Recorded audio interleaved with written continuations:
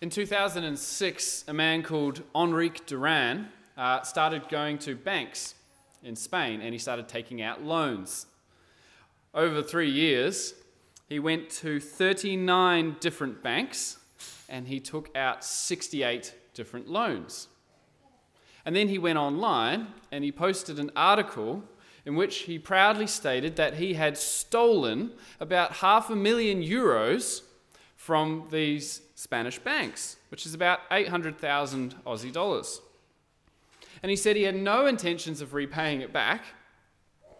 He intentionally stole the money because he hated capitalists, he hated greedy big businesses, and he took the money and he donated it to some organisations that were anti-capitalism. And he's been in hiding since 2013 because the authorities have an 8-year prison sentence hanging over him. Duran is sometimes known as the Robin Hood of the banks, or as Robin Banks. And a lot of people think he's a hero because he took money from these wealthy businesses and he gave it to the poor. Yeah, he may have flexed a few rules along the way, but it was for a good cause, right? In fact, that's kind of a common view in the world today, wouldn't you agree? That bending the rules a little bit isn't a big deal as long as no one gets hurt. I mean, it's bad to take advantage of someone poor and struggling, but it's not such a big deal if that person is filthy rich. You shouldn't steal from the little milk bar in the corner of your neighbourhood or from the local IGA.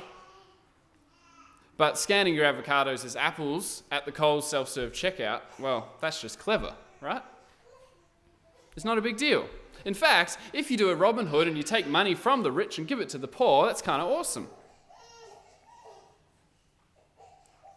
As we come to the 8th commandment today, some of us might be thinking, finally, a commandment I don't need to worry about.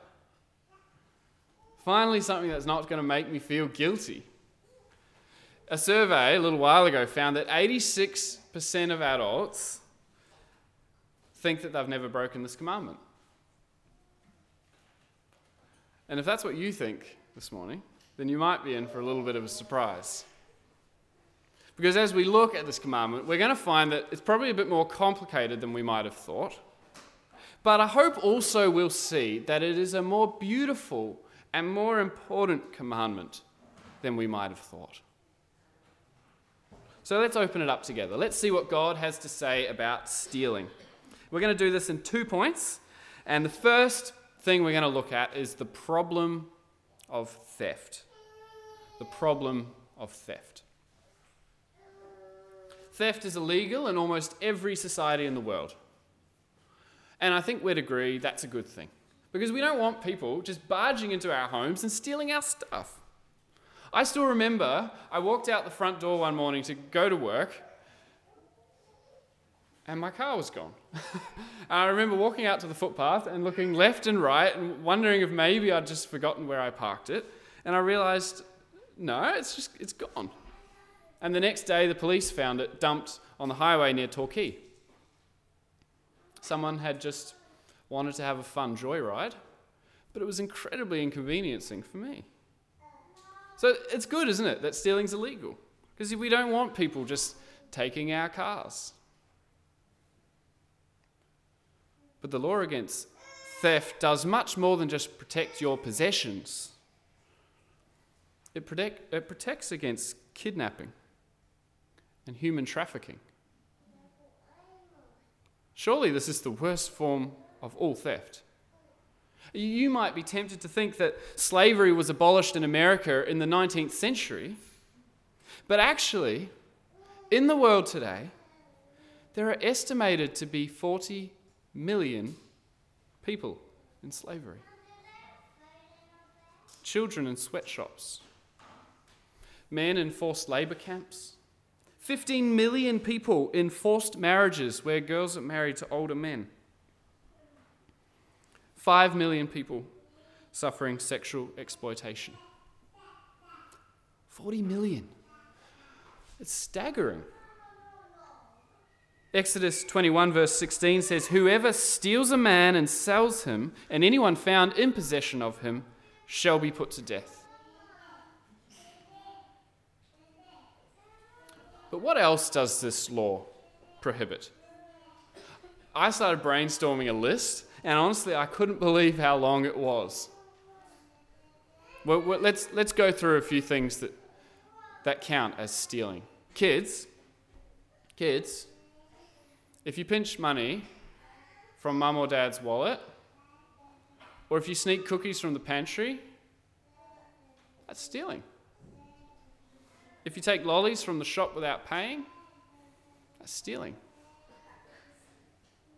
One of the most common places that theft happens, I think, is at workplaces. It was a big deal for the Israelites too. In Leviticus 19, God said, "You shall do no wrong in judgment, in measures of length or weight or quantity." You see, people would go to the market and they would buy a kilogram of wheat, let's say, and then you'd get home and you'd weigh it and you'd realize you'd paid for a kilogram and you'd been given 800 grams. Business owners, if you don't provide the product that people have paid for, you're stealing. Do you ever quote jobs dishonestly? Do you overcharge if you know you can get away with it? Do you pay your employees fairly? Do you ever skimp on their breaks? Leviticus 19 verse 13 says, "If you pay your workers late, you're robbing them." Employees, how easy is it to steal time from your boss? Stretch out your breaks, clock off a little bit early, sneak some time on social media. Titus 2 says, "Slaves," and I think we can also apply this to employees, "be subject to your masters in everything, to try to please them, not to talk back to them, and not to steal from them, but to show that you can be fully trusted." Another way we steal is through finances. When my car was stolen, I had tools in the boot. And a little while later, the insurance company rang me and they said, "We're happy to replace the tools that were in your boot. Could you just tell us what was in there?" And I thought, I could say anything. But insurance fraud is theft. If you take a loan or a credit card with no intention of repaying it, that's theft. Leviticus 6 warns against deceiving your neighbor in a matter of deposit or security. And Romans 13 verse 7 says, "Give to everyone what you owe them. If you owe taxes, pay taxes." Which means that if you fudge your tax return or you do cash jobs off the books, you're stealing from the government. Oftentimes stealing is just through deceiving other people. You know, you sell a dodgy car without telling them what's wrong with it, well, you're kind of stealing. You ride the train or the bus without touching on your Mikey, stealing. We steal intellectual property when we plagiarize ideas and put them in our essays without giving credit. You steal if you download copyrighted music or movies or TV shows without paying for them. Or if you use PC software that isn't registered. We sometimes feel like these crimes are a little bit victimless, don't we? I mean, surely Will Smith doesn't need the money. He seems to be doing just fine. But if you allow the downloading of music and movies, then where are you going to draw the line? How are you going to argue that one type of stealing is okay and another type is bad? How can you demand that your rights be protected when you're willing to take away someone else's rights? Imagine that you worked hard, you've saved for years, and you finally get the Mercedes-Benz that you've always wanted. Does the fact that you're now rich make it okay for someone to vandalize your car? Leviticus 19 verse 11 says, "You shall not steal, and you shall not deal falsely." So, how did you go? Maybe you're not a bank robber or a shoplifter, but if you're anything like me, you probably didn't come up spotless in that list. It makes us wonder, why do people steal? Why do people steal? I remember I once stopped on the side of the highway because a woman's car had broken down, and turns out she'd run out of fuel. So she asked to get in my car, and I drove her to the petrol station, and I bought her a can of fuel. I went in and paid for it because she didn't have any money, and then we drove back to her car, and we filled it up, and we got it going, and she drove off. It was only after she was gone that I realized my iPod was missing from my car. And it turned out that while I'd been in the petrol station paying for her fuel, she'd been rifling through the things in my car, and she'd stolen my iPod. Why do people steal? Why do we steal? See, the problem with stealing is bigger than just taking something that isn't yours. The big problem with stealing is that in your heart, you think you're the most important person in the whole world. You love yourself more than anyone else. Maybe you've seen this, not just in the world out there, but in churches, in yourself. How much can I get away with? If they don't know, well, then it won't hurt them, right? I don't care how much this impacts them, as long as I get what I want. We take, we use, we abuse, we put ourselves ahead, even if it disadvantages those around us. It's the very opposite attitude of what we see in Jesus, isn't it? There were 3 crosses on the hill that afternoon when Jesus died. He hung between 2 other men, 2 robbers. And these robbers were criminals, and they deserved to be there. But the man in the middle was completely innocent. He wasn't a thief. In fact, he was the opposite of a thief. He was the most generous man who ever lived. He spent his whole life blessing and caring for other people, and then he gave up his own life for them. And as he hung there about to die, one of the thieves next to him realized how desperately he needed saving. And he called out, "Jesus, remember me when you come into your kingdom." And Jesus, hanging on the cross, responded with these beautiful words, "Truly I say to you, today you will be with me in paradise." This thief had spent his whole life trying to get ahead, trying to get rich. And then in an instant, Jesus freely gave him everything he'd been looking for, a heavenly inheritance, a treasure that no one could ever steal, a ticket to paradise. Jesus died so that thieves like you and me could receive all the treasures of life. He died because of all the thieving desires of our hearts, putting ourselves first, using other people to get what we want, taking all God's good gifts and hoarding them and squandering them and wasting them. And in return, Jesus gives us a treasure that can't be bought and it can't be stolen, the treasure of life and grace and forgiveness.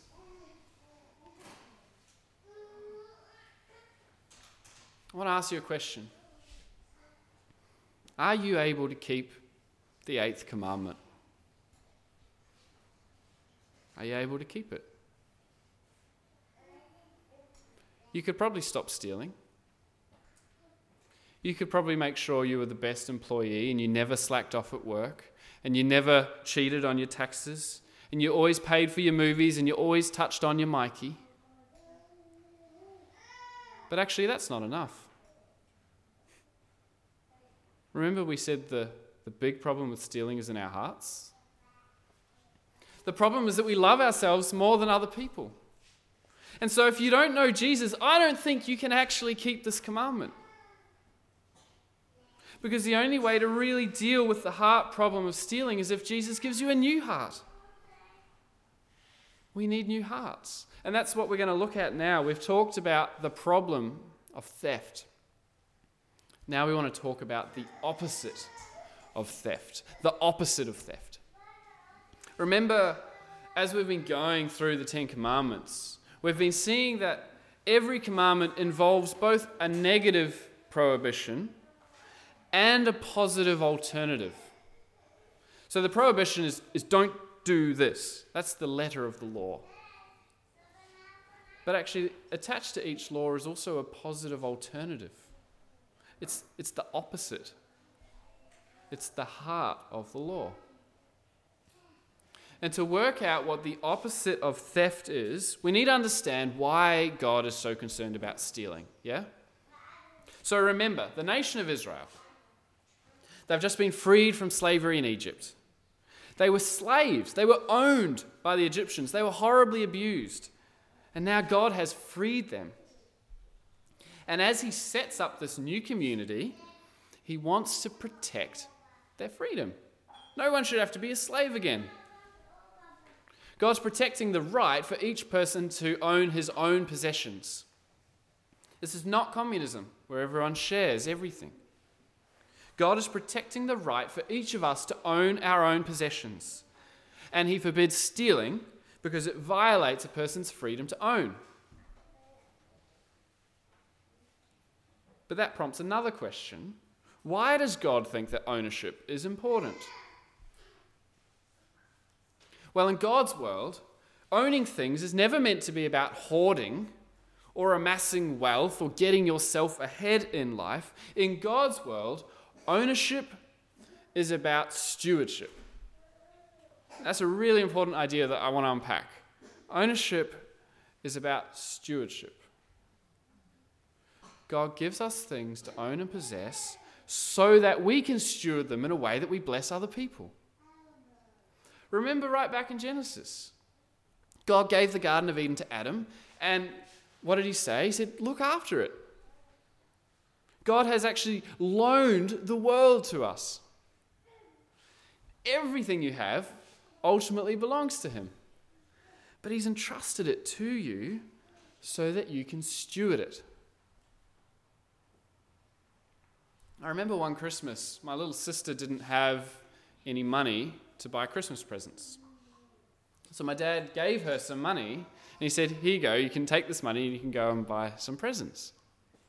I guess she could have actually kept that money for herself, but that would have been wrong because she had been given the money to bless other people.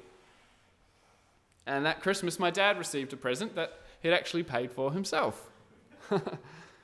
But isn't that kind of a picture of what it's like every time we give something to God? Ownership is about stewardship. We're blessed to be a blessing. Imagine, if you can, that your child is sitting in the playpen and steals a toy from another child. And you say, hey, give it back, don't steal. Now, you don't just say that because you want your child to stop stealing. You want more than that, don't you? I mean, what you really want is for your child to be kind and gentle and caring and thoughtful. And in the same way today, our commandment here is not just about not stealing. We read from Ephesians 4 earlier, and I want to reread Ephesians 4, verse 28.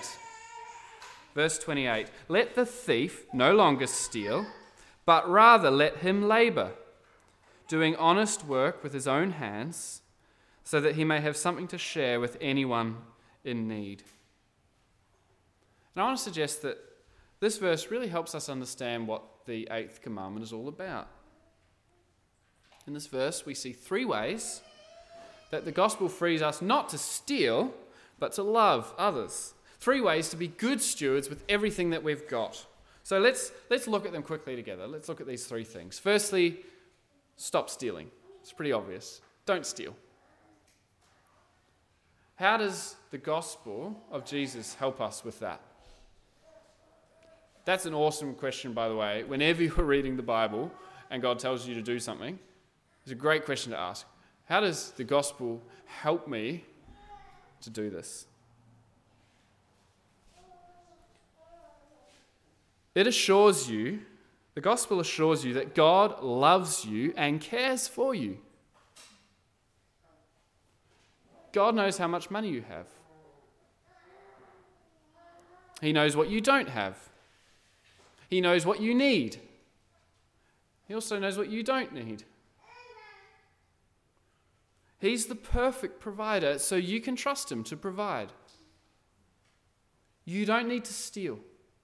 You don't need a fight to get ahead. You don't need a side hustle. If you're struggling financially, God doesn't want you to be dishonest. He doesn't want you to cut corners. If you see a chance to fudge the numbers or tweak the taxes, faith in God says, no, I don't need to. I trust in God to provide everything I need. So the first one, stop stealing, trust God. Secondly, work diligently. Paul says, let the thief no longer steal, but rather let him labor, doing honest work with his own hands. The world around us often tells us that work is frustrating. Work is demeaning. Working for the man sucks. I never get paid enough. We feel hard done by. Like, surely life was meant to be easier than this. Surely work was meant to be more enjoyable. Surely God wants me to be richer than I am. How does the gospel help with this? The gospel says everything you do can and should be done for the glory of God. When you work hard, God is honored. In fact, that's just such a wonderful way to honor God on a Monday morning, is go to work and work hard. For Christians, work has dignity. Work is noble. It's often frustrating and difficult, for sure. But work is the chosen means by which God gives us what we need. Yeah? Work is the chosen means by which God gives us what we need. God actually gave work to us before the fall, before sin. Work is a good thing. Some of you work at school or at uni. Some of you work to raise children. Some of you are tradies or business owners. You might work in the church. You might work in hospitality. But whatever work God's given you, he wants you to do it with diligence and with honesty, without stealing, without blurring the boundaries of what's right. Honest work is God's chosen way to give us what we need.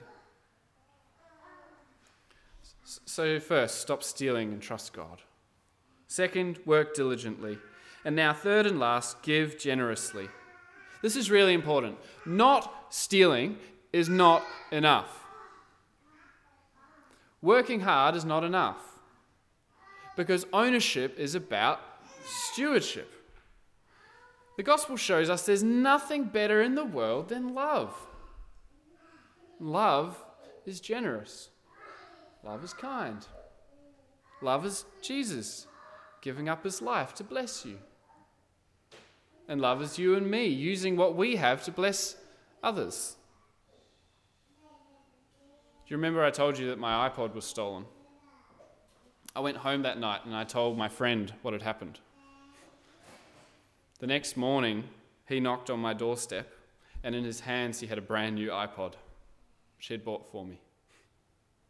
Love is generous. Jerry Bridges is a Christian writer. He says there are 3 attitudes people can have towards their possessions. The first attitude says, what's yours is mine, so I'll take it. That's the thief. The second attitude says, what's mine is mine, so I'll keep it. And naturally, that's where so many of us live. But the third attitude says, what's mine is God's, so I'll share it. That's the attitude of a heart that's been changed by the gospel. That's what you can't do unless you know Jesus. That's a heart that knows that this earth is passing away and heaven is forever. Which of those three attitudes describes you best?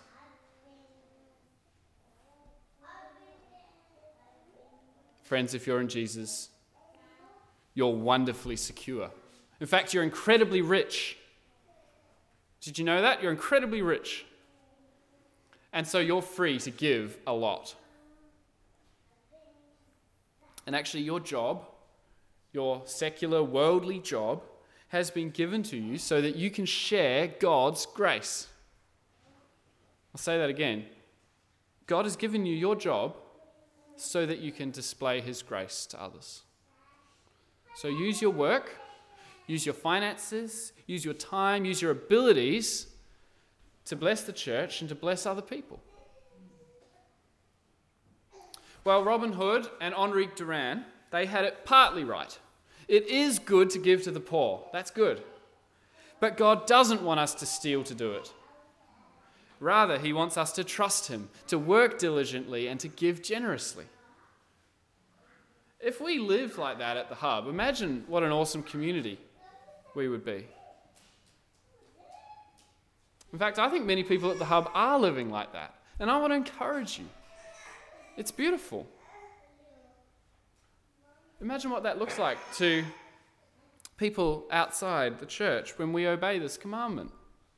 When we don't ask, how much can I get away with, or how far can I take this person for a ride, but we ask, how could I bless this person? How could I love them? You'll look very different from the world. You'll stand out. In fact, you might be laughed at. Your workmates might scoff because you never cheat the clock or stretch your breaks. Your friends at school might laugh at you and call you a teacher's pet. Your bank account might not be as big, and your holiday might not be as nice. But when you live like this, you adorn the gospel. You make the gospel attractive. You show it off.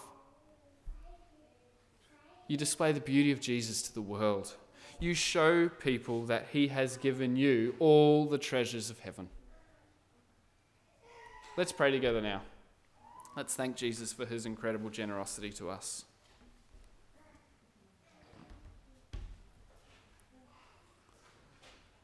Lord Jesus, thank you that you were so generous.